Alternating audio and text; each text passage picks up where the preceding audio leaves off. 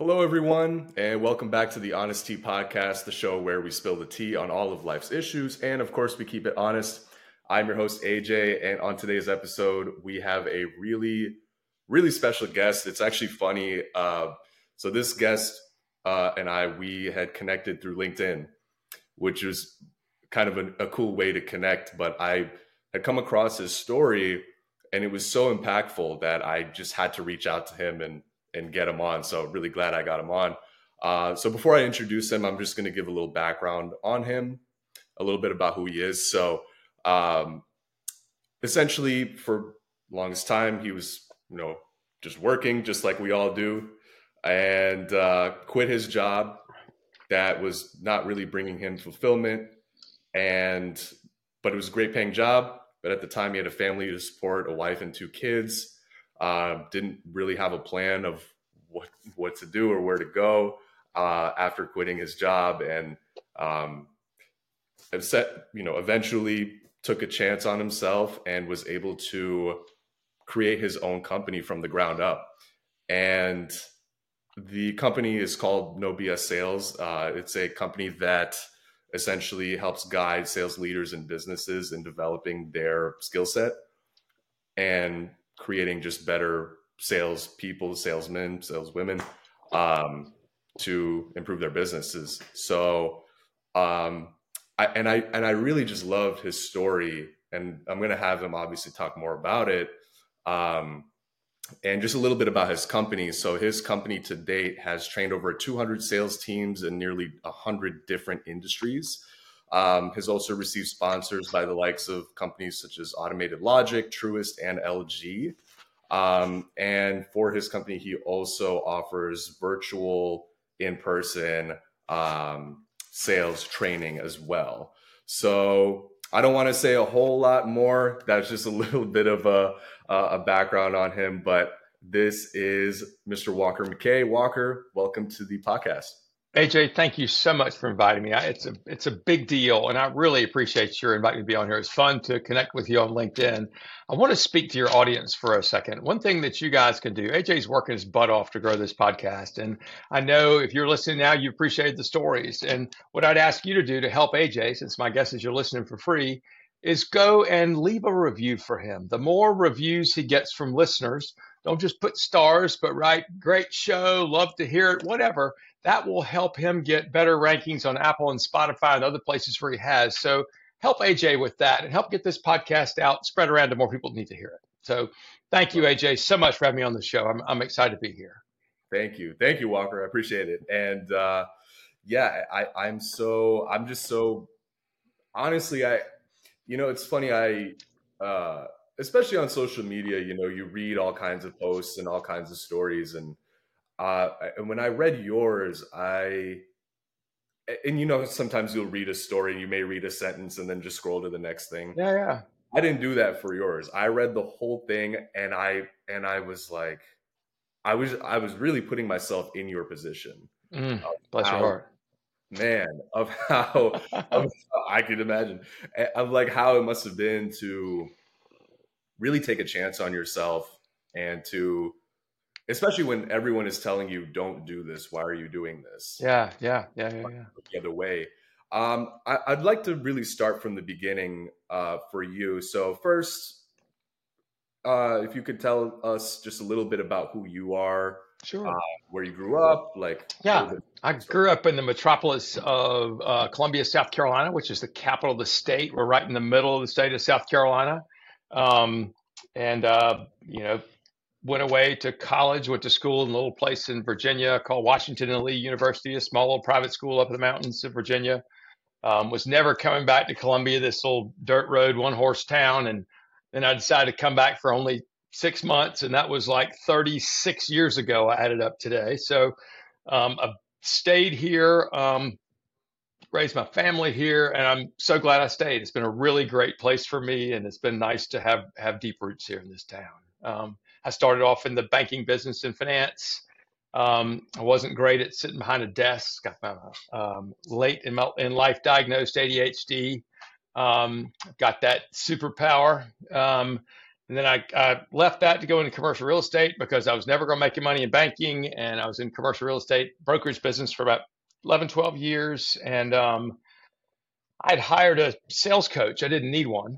Of course, I was great in sales because I knew everybody and could talk to anybody, right? This is the bullshit story we tell ourselves, right? And so a friend of mine hired this sales coach. And I was like, you don't need a sales coach. What the hell? You're like me. You can talk to anybody and you're great with this. And he said, no, I think I could be better. And that intrigued me. And so I went to go talk to the sales coach. I didn't believe I was going to hire him. I didn't think he could help me. And it's interesting, AJ. It was kind of the first time that I remember when I went to go meet him. He said, you're in the commercial real estate business. He said, you must be, God, I bet you're making $1 million a year. And I said, no. He said, $500,000. I said, no. He said, 250. And I said, well, I hope this year. And he said, well, why not $1 million? And I said, well, because I'm in Columbia, South Carolina, for God's sake, and my boss is kind of an asshole, and I never get the good leads, and da da da. And I looked up, and he was giving me the stop sign. I said, what? He said, suppose I told you I thought those were excuses. And the first thing that happened was I flashed anger. I'm sure I did. I'm sure it showed in my face. And then all of a sudden, I took a deep breath, and I was like, And he said, where else in your life are you making excuses? And I was like, shit. I was like, I live in a shitty apartment. I said, my mom says I'm never going to get married because I'm such an asshole, and all these things. And I wept. I wept in that meeting. Ended up writing him a check to help me. The funny part of that story is the check bounced because I'm such a fucking loser. And but anyway, so the check bounced, but he kept me anyway, and we worked together very closely for probably 3 years. And I referred him a bunch of business because he really helped me understand the psychology of sales and about what drives human behavior, and also helped me see for lack of a better word, the hole in my psyche that helped me believe that I wasn't good enough, that I didn't have the confidence, and therefore was making excuses about things. And so I went from, I worked for a big brokerage company, then went to work for a development company, and he called me out again for making excuses over something. And I said, you know what? Fuck this. I'm going to quit. And so I quit my job at the development company, where I was a broker. I was on commission. I said, I'm going to start my own because I don't want any more excuses anymore. I want to have nobody to rely on but me because I'm tired of where I keep going. And so anyway, I was a single, one-man office, trying to do some consultative work. And what I figured out was that I was wasting a lot of time with people that ended up not buying. And I like to work with buyers. I like to get very involved, do the due diligence for them, do all this stuff before they buy a piece of property. But I find that, many people just would find there are lots of reasons not to buy any piece of property. And so I kept getting very frustrated, and finally went back to my coach. He said, well, why do you keep doing that? And I said, well, hell, I don't know. And he said, why don't you charge people to take them as clients? I said, that's not the way the business works. He goes, their business or your business? I was like, oh, my business. And so he helped me figure out, he said, why the hell not tell people you charge, making this up, $5,000 to represent them? And he said, so what if the first 3 or 4 people tell you no? Right now you're like 1 for 70, right? You show people around all the time, but you're not closing much business. And so I was like, okay. And there's one person, it's funny, and I love her, she's very sweet, but she was starting a salon, like it was a fitness center and a salon, that kind of stuff. And she had one, and she wanted to open a second. And I'd worked with her before. She'd gotten right where we're supposed to buy the property, and she said, no, my competitor's going across the street. I don't want to do it. And then we went for 6 months later. She called and said, let's do it over here on this side of town. We tied up a piece of property, did due diligence, ready to close. She goes, no, I can't. My husband's about to get a divorce, so can't do it. All legitimate reasons, right? In her mind, all legitimate. And it was fine. That's the way the business works. So I had this epiphany. I was tired of using all this time and not getting paid. I was like, the engineers are getting paid, the lawyers are getting paid, the architects are getting paid. Why the hell am I not getting paid? So I told her when she called back, I said, I'd love to help you, but I've changed my business model some. She says, really? Okay, tell me about that. And I said, I charge people to do this, this, and this. And she said, man, I appreciate that. I'm just not in a place where I want to do that. And I said, okay, great. Perfect. And so It's funny, 24 hours later, a buddy of mine called and he said, I feel kind of bad. I said, why? He goes, because this person called me and said that they want me to help her with their project. And I know you've been working on it for years. Do you want to work on it with me? Which I thought was very nice of him.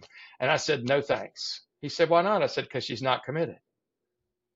If she's going to spend $1 million, but she won't spend 5,000 to get help, she's not committed. And funny enough, 5.5 years later, she did buy a building and she bought it without the broker who was working with her. So in the meantime, I found other people who were willing to write me a check. It started with a doctor who I got referred to by a lawyer, and he said, I need to buy an office building for my practice. I don't have time to devote to this. I don't want to get screwed. I know how all these sharks are in commercial real estate. And he said, I heard that you actually are like do a consulting thing where you can help me and protect me, help me make wise decisions. All I do is write you a check. I'm like, exactly. So we did that. We bought a building 6 weeks later, which he was thrilled about. He referred me to one of his friends who also needed help. And he wrote me a check and I was like, I'm off to the races. And all my other people, the people who said that wouldn't work were my competitors who said, that, why would somebody pay you? We're doing it for free. I was like, I don't know. I don't know. Or they'd say, why would you? They wouldn't pay you. I'm like, okay, they are. And I sure as hell wasn't going to tell them my secret. So anyway, I did that. And it was a whole different business for me. It took the pressure off of me to go sell an imperfect product. I mean, I'm selling an imperfect product. That was me. And if somebody wrote me a check, so that year, I did it for 2 years. And I closed like 6 deals out of 6 the first year. And I closed 9 out of 10 the second year. And it was great. It was a whole different relationship and I made more money and it was when I got referred to people and I could really differentiate myself from my competitors. And then my sales coach called me one day and he says, I hate to do this to you. I know how well you're doing, but he said, I need somebody to help me grow my business. Will you help me? I want to grow. We're in Columbia now. I want to open one in Charleston and one in Greenville, which are 2 other cities in the state. And I need somebody to help me do that. I need somebody who thinks like you do. So I was like, shit, that's great. And so I was able to, amazing how fast you can go out of business. The last person that hadn't bought a piece of property, I offered them their check back to pay them back. And they said, no, you've kind of helped me figure out I don't want anything. You've helped me figure out this is too hard. I need to lease instead of buy. So all the signs pointed and I got into the training and coaching business with my mentor. And it was wonderful. It was so great. And I knew the value of what was being provided. I knew how good that shit was. And so I was in it with all my heart. And it was funny. It's when I wasn't very good at it at first. I wasn't very good at selling, sales training at first because I knew too much. And because I was just stunned that people weren't jumping over buildings to come buy from me because of what I knew how great it was. So that was a lesson I had to learn later on. We'll talk about another time. But anyway, so I did that for 11 years and we had a freaking killer business. We made lots of money. It was fun. We got lots of recognition. We're part of a national network. But somewhere about year 9, I was his exit strategy, right? And he was 10 years older than me. And we're looking at a point where he's like, I'm thinking about retiring. But we never could come to terms on what that would look like anybody, right? He owned it. And so it's worth, $1 million or $10 million, whatever. And I'm like, shit, I'm the buyer. It's worth, a third of that or, whatever. And so we couldn't come together. And from that point on, it just got to be kind of a shitty relationship. And it's so funny. I just kept getting madder and more mad and more mad. And, I made the decision, went and talked to my wife and I was like, I'm miserable. I said, I got to get out of here. I can't take this anymore. And she, thank God we weren't doing a whole lot of planning at the time. And she's like, all right, well, get the hell out of there. And so it's funny. I made up my mind. I was going to leave. I had a lot of anger and fear because I didn't know what was going to happen. And I went to have lunch with a client of mine. And I said, and I wasn't going to say anything to him. It wasn't professional. I was going to keep this to myself. We'll let it be a surprise to everybody. And I sat down. He greeted me in a way. It's so funny. If you ever want to mess with somebody, when you see them next time, say, God, you look like shit. And what happened is people are like, what? And it messes them up. Well, he did that to me. He took my line, used it on me, and I fell for it. Right. And so he said, you look like shit. And all of a sudden I was just like, oh my God, I'm miserable. I can't take it anymore. I get the hell out of there. And I just was venting to him. We were good friends. And he said, and I made the comment. I said, it's this whole thing, the relationship's gone to hell. It's 50% my fault and it's 50% his fault. And da da da. And I look up and what do I see but the damn stop sign again? And I said, what? He said, it's 100% your fault. I said, okay, I know you're right. Tell me why. He said, Walker, if you give somebody else 50% of the blame, you'll be mad at the wrong person. I was like, shit, you're right. And all of a sudden I was like, this is 100% my fault. I let the relationship fall apart. And so then when I went to him the next day, to my partner the next day, I could go to him humbly and truly say, I'm sorry. I've fucked this whole thing up. I've made a mess of it. And the only thing I know to do to make this right is for me to leave. This is your business. I want you to have your business and run your business and find an exit strategy that works for you. I'm not in a place where I can do that. And I could do that with zero anger and with zero acting. And that to me was all of a sudden it's like, boom, right here I go. And it just made so much sense, taking the excuses away, taking responsibility. And then that's where the rest of my story that you and I talked about was where all of a sudden I quit my job and everybody's like, oh, that's great. Congratulations. We knew you'd move on. Boy, this is great. Boy, woo-hoo. But nobody offered me a job. And so I just built a house, beautiful house. My kids were in private school. My wife I don't think she was working at the time.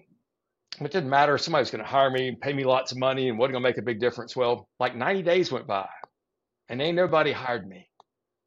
People like, oh yeah, great, you'll do fine. People hire you. Nobody freaking hired.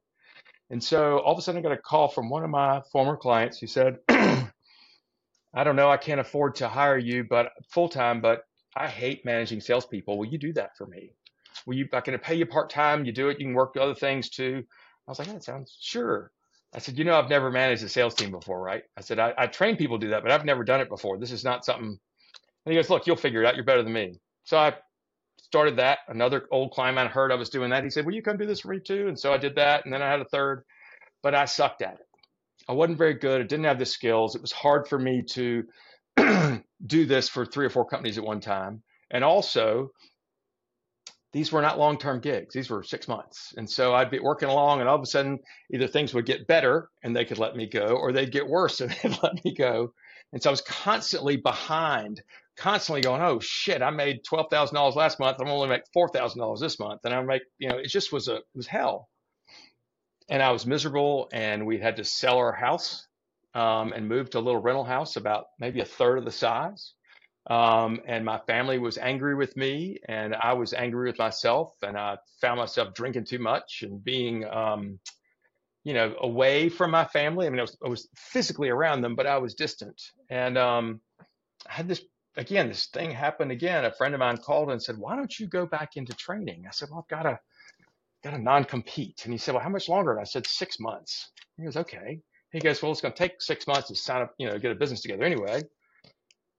And I said, well, I don't have any material. He goes, Walker, you have got so many stories, so much information. You've got all this shit. You tell me you've got 10,000 hours of material in your head. You used to say that all the time. You can come up with material. I'm like, well, yeah, I guess I can. I said, but I don't have any money. I mean, where the hell would I have an office big enough to train people, for God's sake? I'm about broke.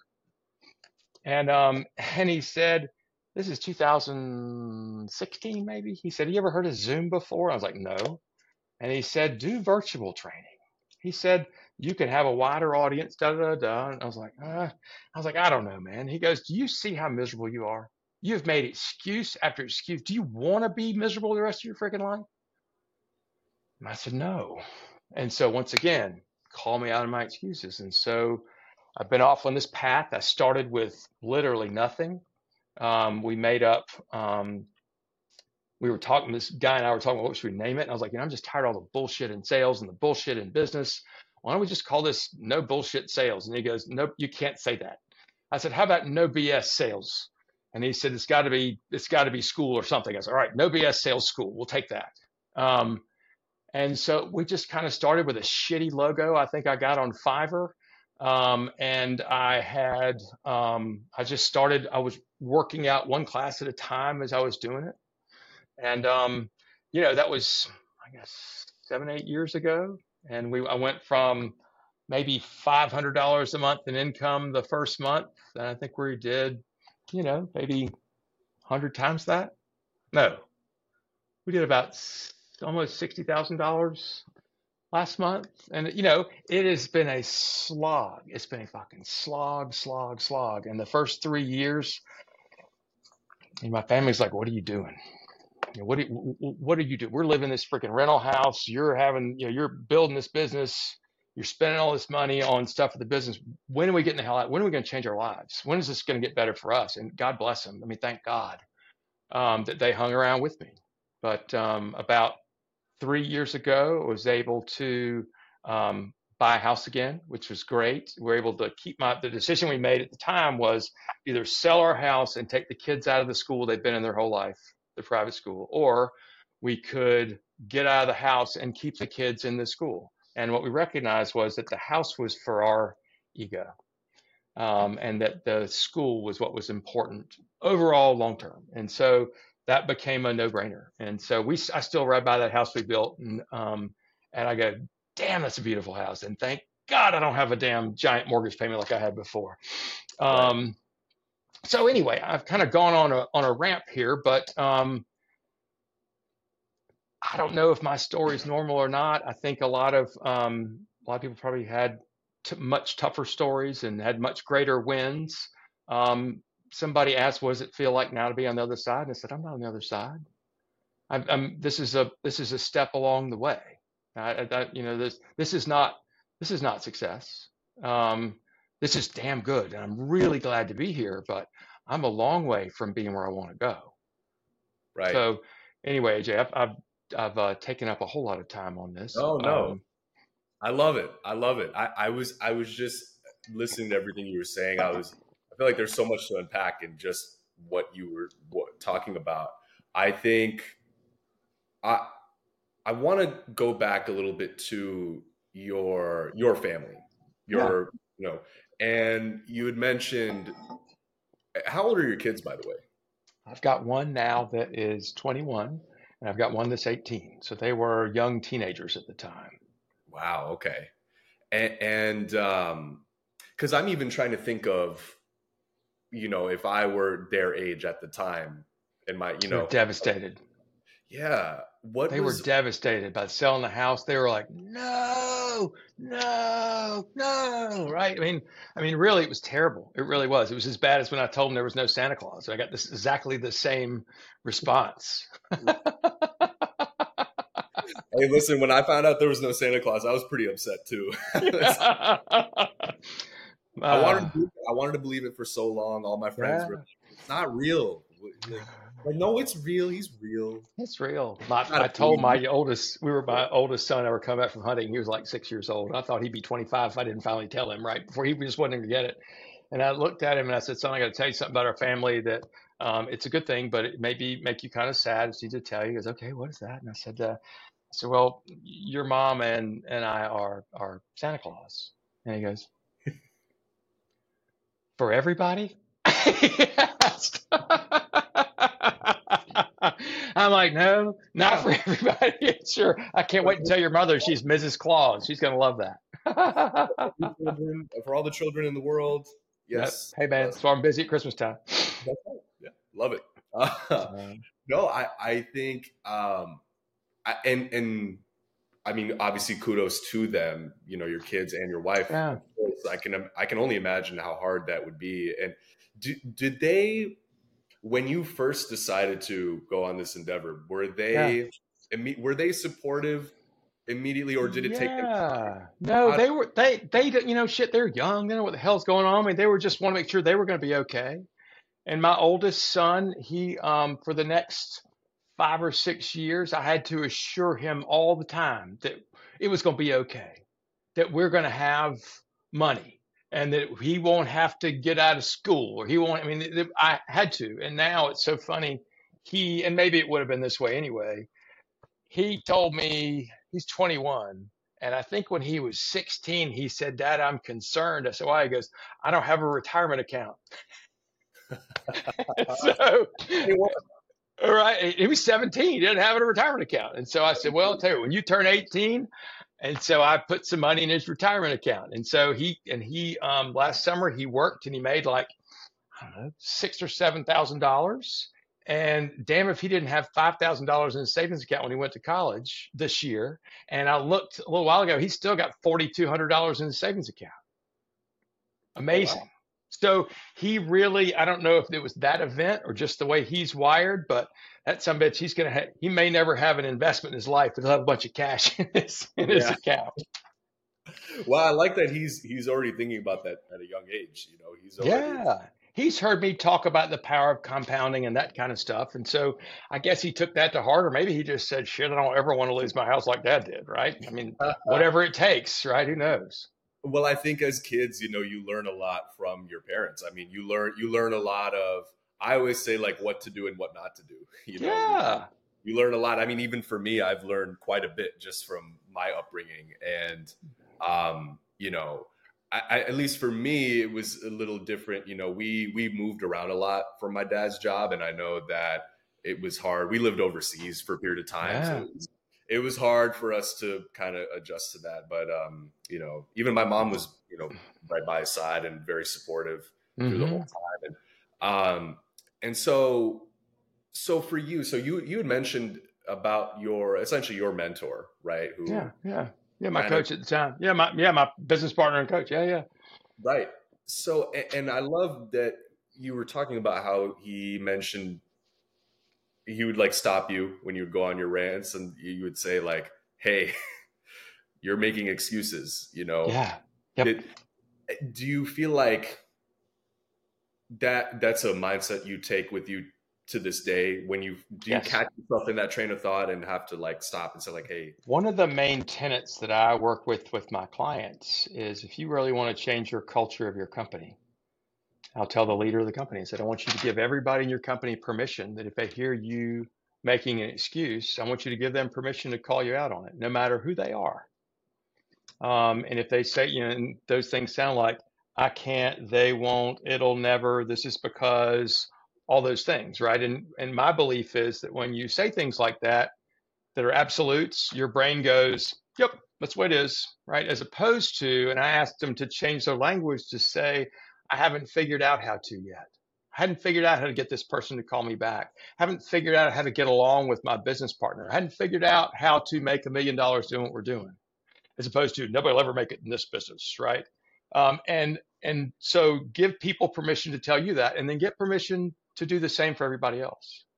And if you want to talk about a way to change a culture, create that openness where it's not it's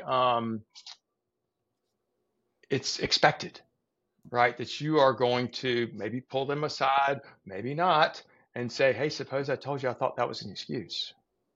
And you can really, I believe, here's what I know. When somebody, as you see, I'm an excuse maker from way back. I'm an A+ excuse maker, and it keeps happening. But the times that my life has pivoted are the times when somebody has given me the stop sign or said, suppose I told you that was an excuse, right? And so I see that as that's the places where I've grown the most. And so I would hope that maybe not everybody sees it that way. I mean, there'll be some that will be defensive, which is the natural reaction.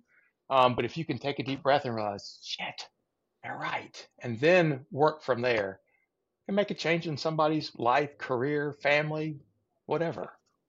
Yeah, and I think it's always easier to complain than it is to make a change. Yeah, right? shit.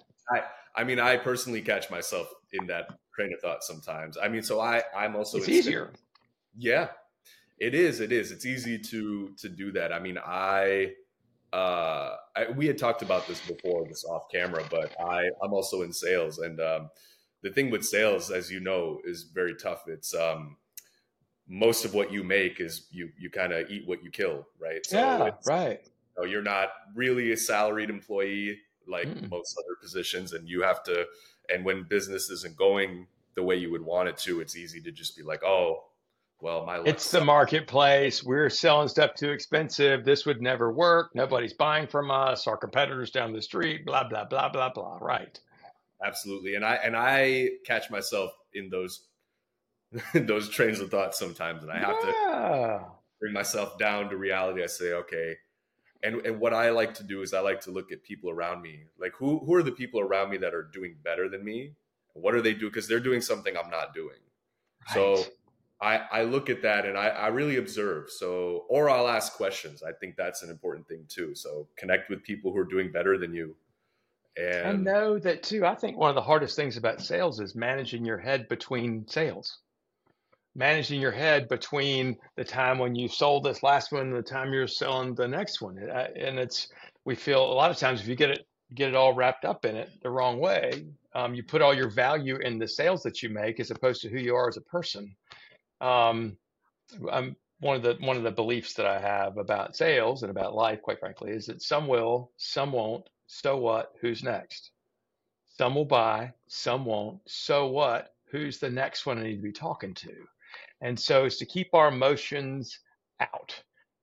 Because if we begin to put our emotions, our opinions, our beliefs, or on our value about this sale, not only do we end up putting pressure on people, it's hero mentality, but also you ride this crazy roller coaster. And what I teach people to do is not to um, push for a yes, but to ask for a decision. Hey, by the end of this meeting, let's figure out whether or not you should join our club. Is that okay with you? If you're not sure you want to do it, let's call it a no. And because what we're doing is it's professional, it's giving our prospect agency to make a decision. What a lot of people want to do is say, if I showed you a way, would you buy?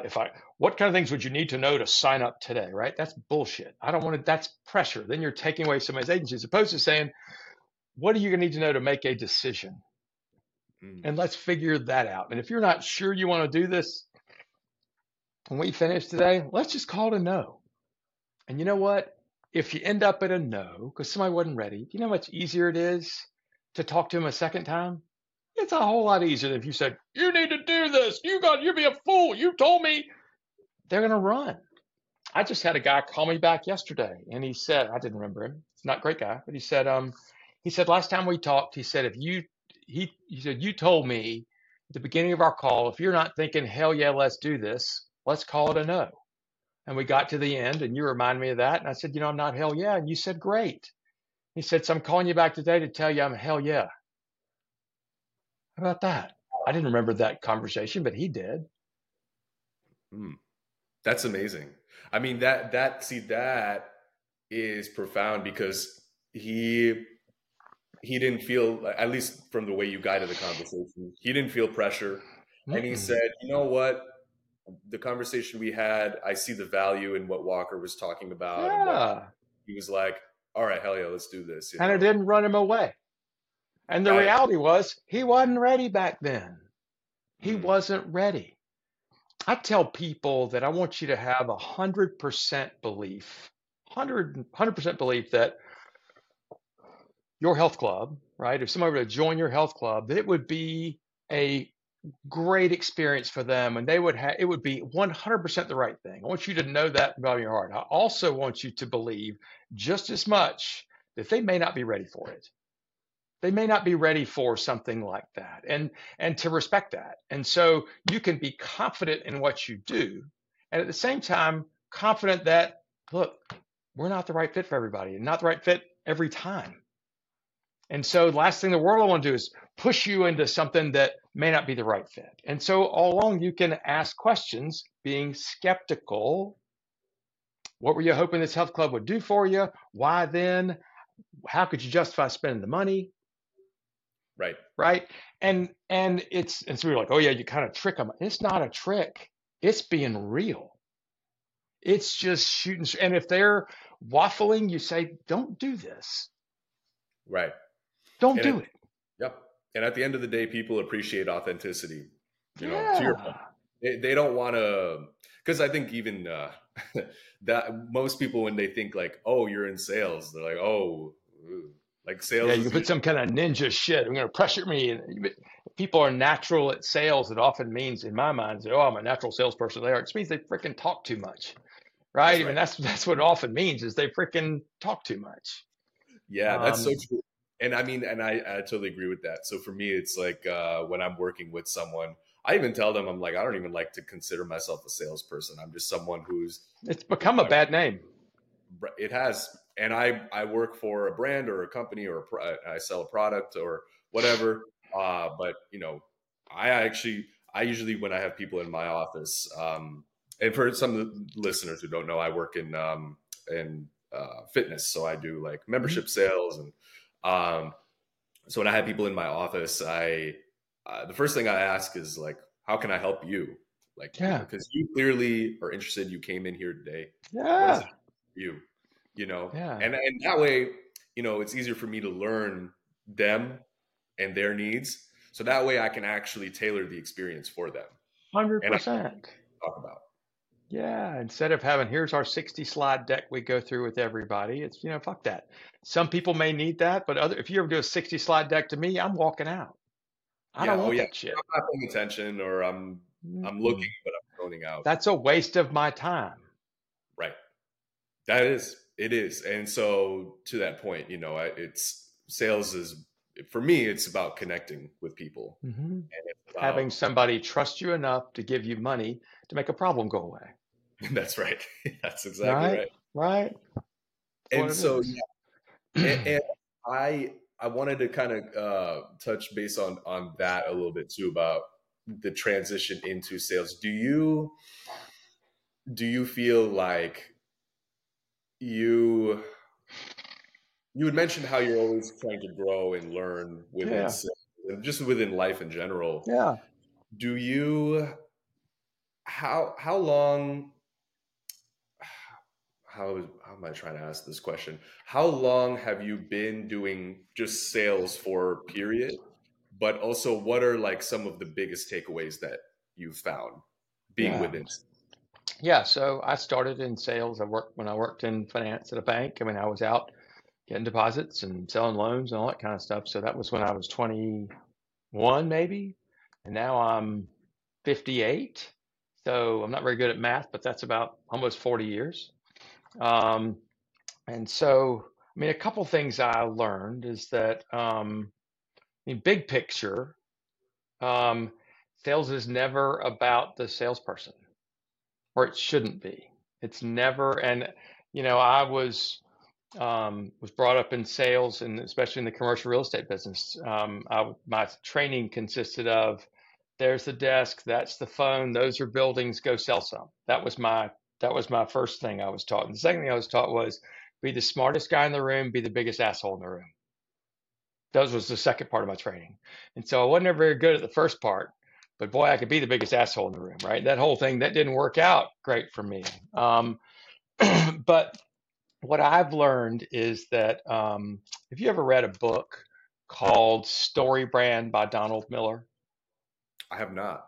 I Uh, highly recommend it. He's got a ton of stuff online, and his shtick, which is great, is that obviously everybody talks about how stories are so great in selling, but he really breaks that down and says that most stories have a similar cast of characters. He said there's often the hero, right? It's the person at the beginning of the story that has a problem that spends the arc of the story going to solve the problem. And then there's often a guide, an older, wiser person who whispers in the ear of the hero to help them make their journey and to solve the problem. Like Yoda and what's his name in Star Wars? Luke Skywalker Luke or Skywalker, right? Yeah, yeah, Luke Skywalker, right? Yeah, it's been a long time. And so um, what a lot of people get into sales, and I was reading that book and I was just processing all this stuff, and I was like, wow. I said, a lot of people get into sales to be the hero, the one that comes in, makes it all about them. I'm going to save the day, get the check, ring the bell. Everybody's going to say how great I am, and I'm going to let them know how great I am. And that's a lot of salespeople. And what I realized was that's part of what gives us a bad reputation also makes us less effective. And so what if instead we could be the guide, and that our prospect turned client becomes the hero for making the right choice to hire us? And there are a couple things that hit home for me. One, I'm a I'm a not a very good, but I enjoy trout fishing very much, fly fishing for trout. And I go up with three friends up to Maine every summer for a week to go fishing way up in the backwoods. It's just the greatest week ever. No cell phones, no nothing. It's great. And the first couple of years up there, we had a guide named Gary, and Gary's this old Maine guide. He'd been around forever, and he was famous. People wrote about him in magazines and books, and so we were very lucky to get Gary. And the first couple of years, we flew in, go in a float plane, land on the lake, right? And we stayed in this camp there, which is cool. And Gary met us the first day, and he said, "Okay, glad you guys are here." He said, "We're leaving for fishing at 8 o'clock in the morning." So we did whatever we were supposed to do, met at 8 o'clock in the morning, we fished all day. And when Gary would take us, he'd say, "All right, this is my lake." "This is a lake I fish a lot." He goes, "We average 56 fish here." He said, "So I'm counting on you guys to raise that average." Okay. So we go out and we fish, and he'll say, "Let's go over there. Let's see if we can catch fish over there." If I cast and I miss a fish, he's like, "You son of a bitch, you're ruining my record." And it was kind of funny. And then if I catch a fish, he's like, "See, I told you." Right. And so this went on and on and on, 3, 4, 5 days. And then we went back the next year. Same thing happened. Loved Gary. And then Gary moved on, and we had another guy named Pete the third year. And we got off the plane, and Pete said, "Hey, let's talk for a few minutes. You and I have never fished together." He said, "Do y'all like to fish rivers or ponds more?" And we're like, "There are rivers up here?" And he said, "Yeah, they're great rivers." Like Gary said, there weren't any rivers. He said, "That's because Gary hates rivers." Shit, yeah, we want to fish rivers. So Pete takes us to this beautiful river, and we start fishing. He's like, "All right, let's fish the seam right here." We fish the seam, miss a fish. He's like, "It's cool. There's another one. Let's keep going." Right. And then if you catch fish, he's like, "Way to go." He made it all about us and us having a good time as opposed to his numbers. And so I began to process this. Sales is a lot the same. Is this, you got to buy because I'm not going to make my numbers this quarter if you don't? Or is this, let's see if you're the right one?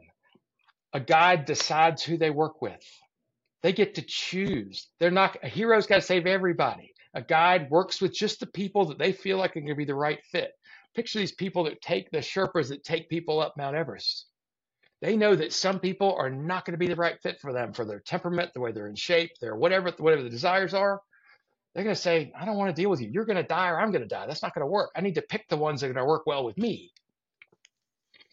And then the goal is to get the client to the top of Mount Everest, and the client have a picture of the client, not the client and the guide, not the guide going, "I got you up here," but the client, right? And so it's the same in our world. We're not the right fit for everybody. We need to be very sure about that. We want to make sure we're taking the people that will be most successful with us, the one who will have the best experience with us, not the one that I'll have the best experience with, the one that will have the best experience with us. Now, if somebody's an asshole and I don't want to work with them, I can say, "I'm so sorry, this won't work out."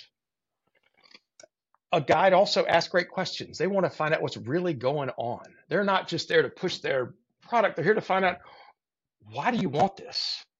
How does it make sense for you to buy this? What happens if you don't? You got lots of other options. Why do you think this one's the right one? Right? So it's a discernment process, a learning process. Also, a guide is on the same level as their prospects, equal business stature. A lot of people, this is a weird thing, and maybe it's just mostly a Southern thing, but a lot of salespeople put themselves beneath the buyer. It's like I was taught in commercial real estate, the golden rule, he with the gold rules, right? And so if the buyer wants something, then that's what they get, right? Buyer's always right. Bullshit, right? We're the same. And it begins as simply as calling everybody by their first name. It's so strange. I was at a conference in Texas last week, and there was this guy I was talking to, and he came up to me. He's probably a little younger than me, probably 50. And he said, "Hello, Mr. McKay. I'm so glad to meet you." I said, "Please call me Walker." He goes, "Okay, Walker." He goes, "I just do that out of respect." And I said, "Man, I appreciate the respect, but don't do that." And I said, "Here's the thing. If you call me Mr., you're putting yourself on a lower, whether you know it or not, a lower plane." And I said, "So immediately you're lower than me." I said, "There's no reason. You should be the same." And I said, because if somebody calls me and says, "Oh, Mr. McKay," I know I'm dealing with a chump. Chumps don't be a chump. And it's funny, the next day I ran into him. He goes, "You have changed my life." I said, "What?" He goes, "I never thought about that." He goes, "I have been walking around putting myself at a lower level because I thought I was supposed to." He goes, "I'm never doing that shit again." I was like, "Oh my God, you made my whole trip worthwhile." Something so little as that. And I'll tell you, if you're 22, if you're paying rent or a mortgage somewhere and getting a paycheck, everybody's first name. And I know your mother taught you to call people Mr. and Mrs. Good for her. When you're around her, call them Mr. and Mrs. When you're at a cocktail party with your parents, call them whatever you want. In business, it's John or Susan. Sorry, I was on my soapbox for that. I really strongly believe in that.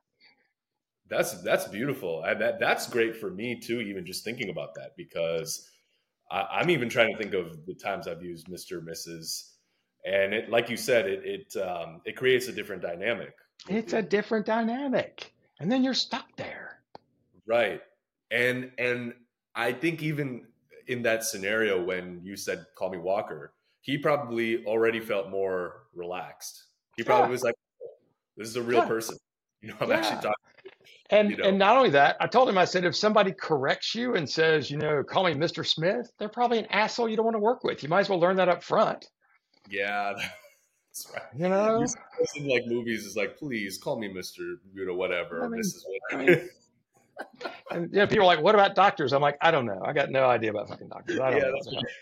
oh, doctor. Oh, right. Oh, yeah, that's another Whatever, one. doc, you call people doctors, that's fine. I mean, when I'm a patient, I call them by their first name.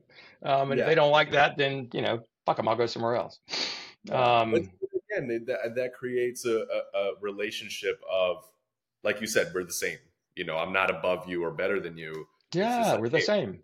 yeah, I just do, just because I do something different in my career or like a title, that doesn't mean that I'm a better human being than you. And it kind of, Yeah, or higher or lower. And if I tell them, if you meet Bill Gates, it's, "Hey, Bill, glad to meet you." mm, yeah, that's right. That's right. It's Bill. I mean, why the hell not, right? If his name's No, Bill, call him freaking Bill. I agree. That is his name after all. Hmm. Um, no, I love all that. I wanted to also just talk a little bit too about your company.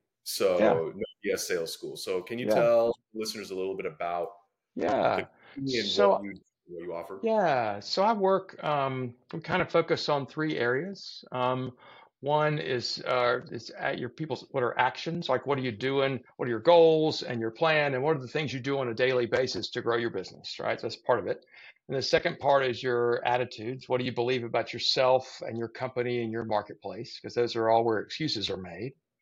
And then we talk about the approach, which is kind of the strategy of how you get in front of people, how you get in front of prospects, and then what is the system that you follow, and then what are the tactics that you use. And so when I first start working with well, let's just talk about companies first. I work typically with privately owned, owner owned sales teams, typically 5 to 25 people. They're often spread out over different markets. I've worked with giant companies. I've worked with ones much smaller than that, but kind of my sweet spot's 5 to 25 people.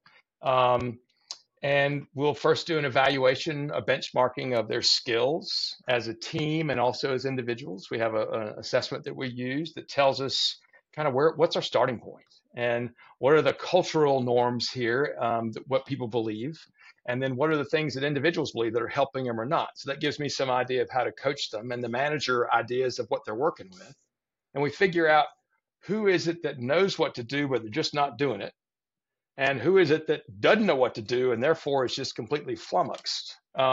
So we kind of help figure that out, and um, then we create a training program. And I don't believe in. I mean, I've done this before, and I tell companies, they say, "We want you to come in for a day and teach this," and I'm like, "I'll do it." I said, "I'm going to charge you a shit ton of money, and it won't work."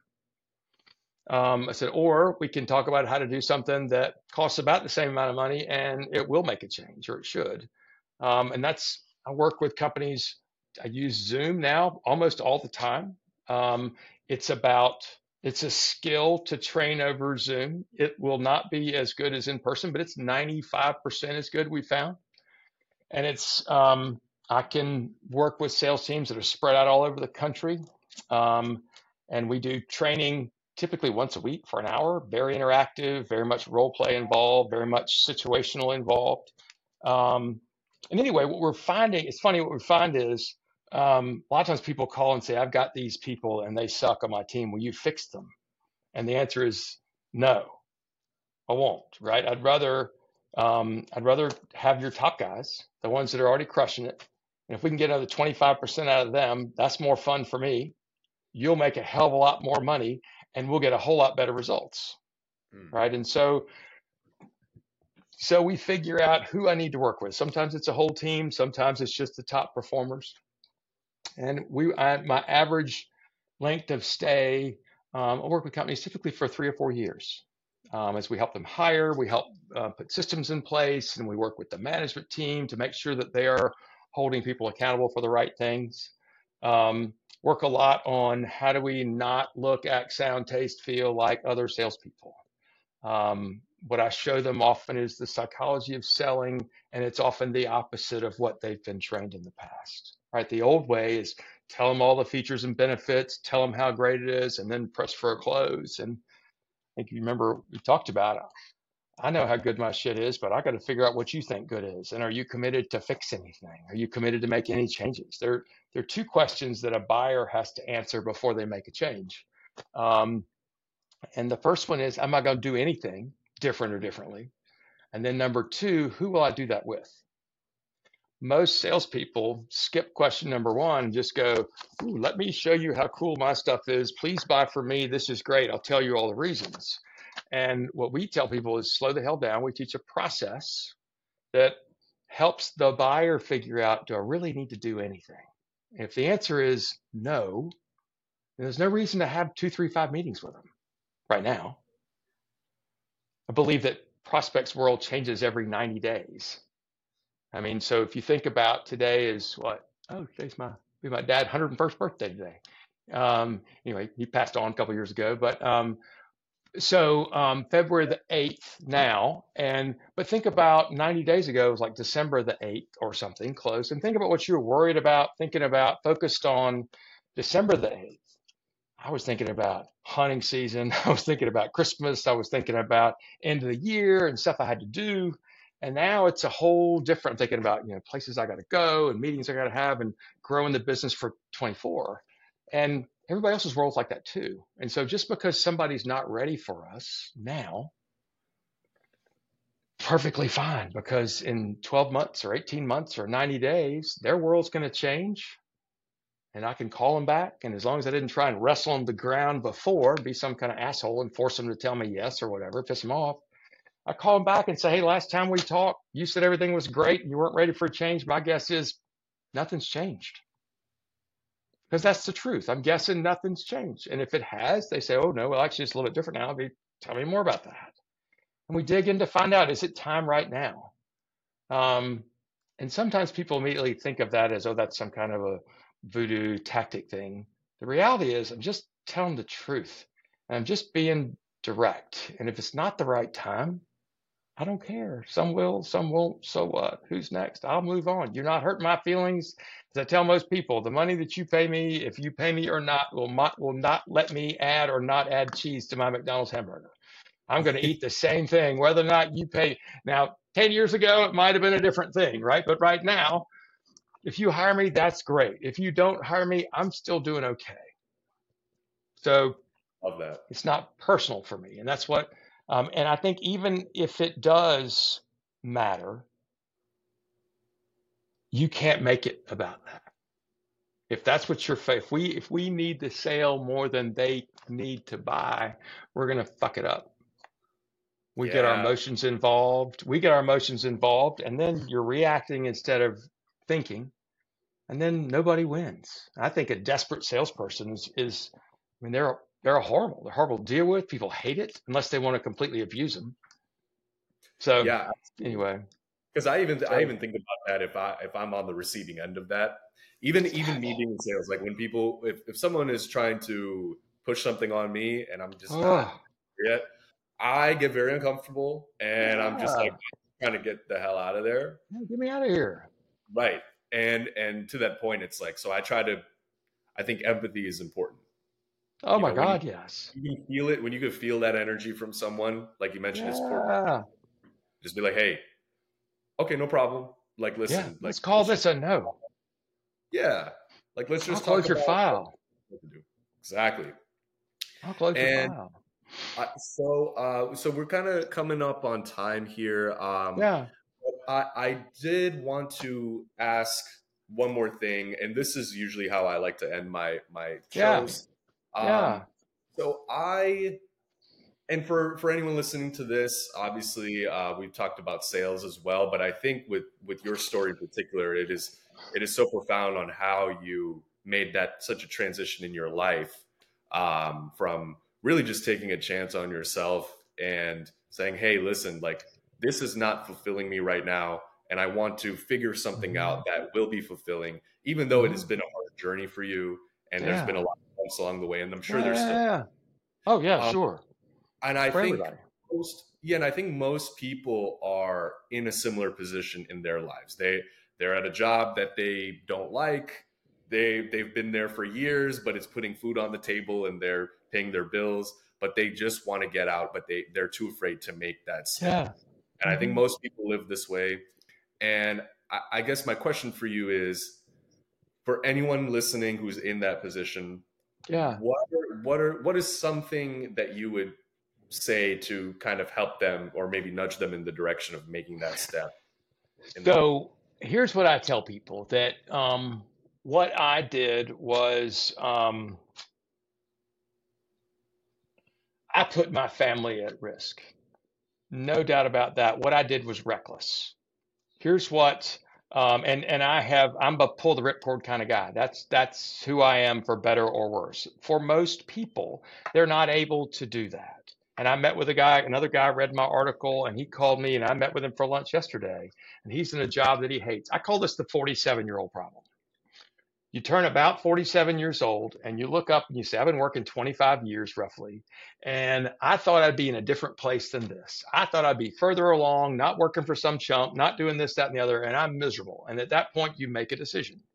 I'm going to put my head down and work for 18 more years because I can't afford, not because the money's good. I'm just going to do it. Or they say, fuck this, I got to do something else. So for a buddy of mine that I met with yesterday, he had this 20 years ago. He had this entrepreneurial idea to make these bartender gloves.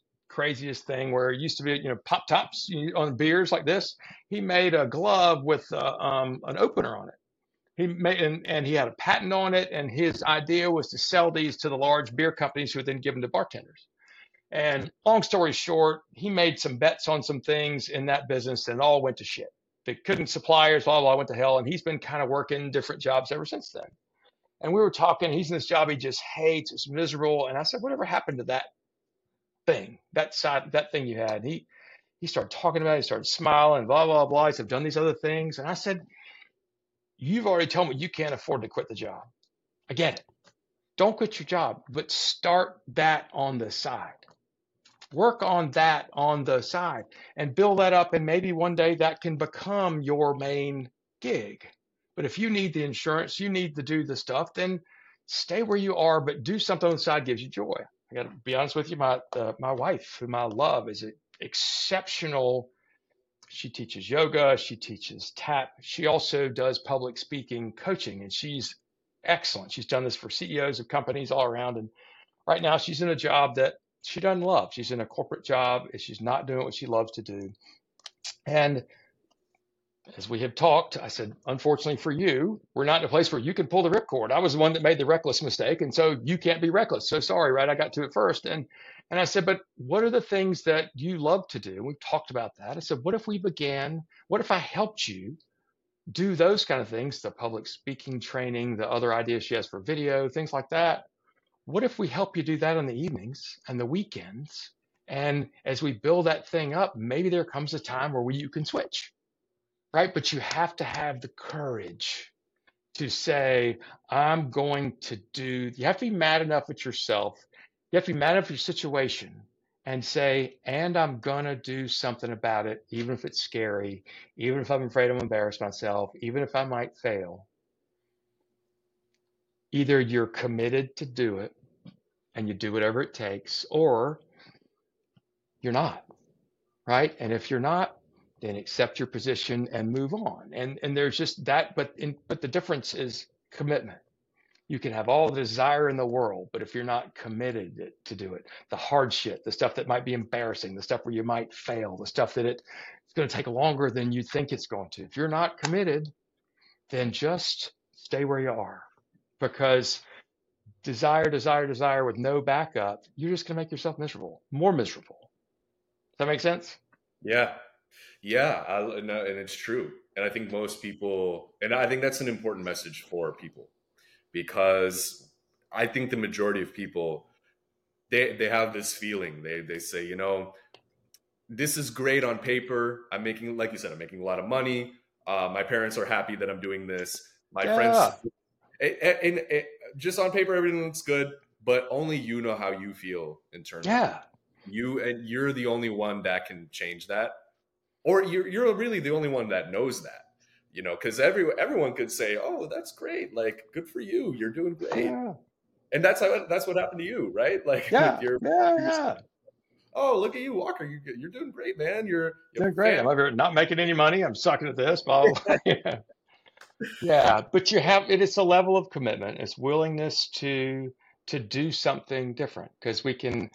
This is where I don't know what it comes up, but your excuses, where your victim mentality comes up and says, but you don't have time, but you're not good enough for that. But what if I lose my current job? But what if, but what if, but what if? And those are all legit until you say, I'm not a victim. I'm not a victim. I have a choice. I just have to make a choice and commit to the choice. And if this choice doesn't work out, then I'll make another choice. right. So, and again, seems easy for me. I make choices every day about the stuff that I do. Again, I'm far from where I want to be. I'm part of the journey, but that's part of what I love about being in sales, is that it's an opportunity to always make yourself better. Oh, I don't do yeah. motivational shit. I don't believe in the rah-rah bullshit, but I do believe that sales is one of those professions where you have the opportunity and often the obligation to continue to grow and grow and grow. Otherwise, you get left behind.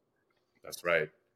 Well, I love it, man. Well, thank you, Walker, so much for joining us today. And your story is just incredible, and definitely there were a lot of gems you dropped. So Thank you. I love it. And no, I'd love to reconnect. Maybe have you on for part 2 today. So sure. Well, let me do, if you don't mind, I'm going to share. I have a podcast as well. We talk about sales strategy.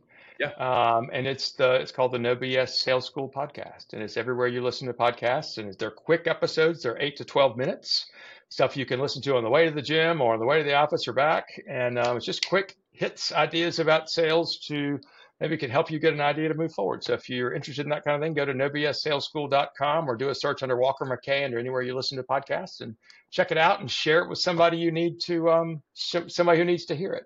And AJ, Thank you so much. You've been a super host. You've been really great. Great questions, and it's been fun to be on this show. Thank you. Thank you, Walker. Yes, and what I'll do for you is I'll put those in the show notes so people can get the links. We'll put it for the website and also for the podcast itself. Wonderful. Thank you very much. Thank you so much, Walker, and thank you all for listening. And until next time, you sip that tea.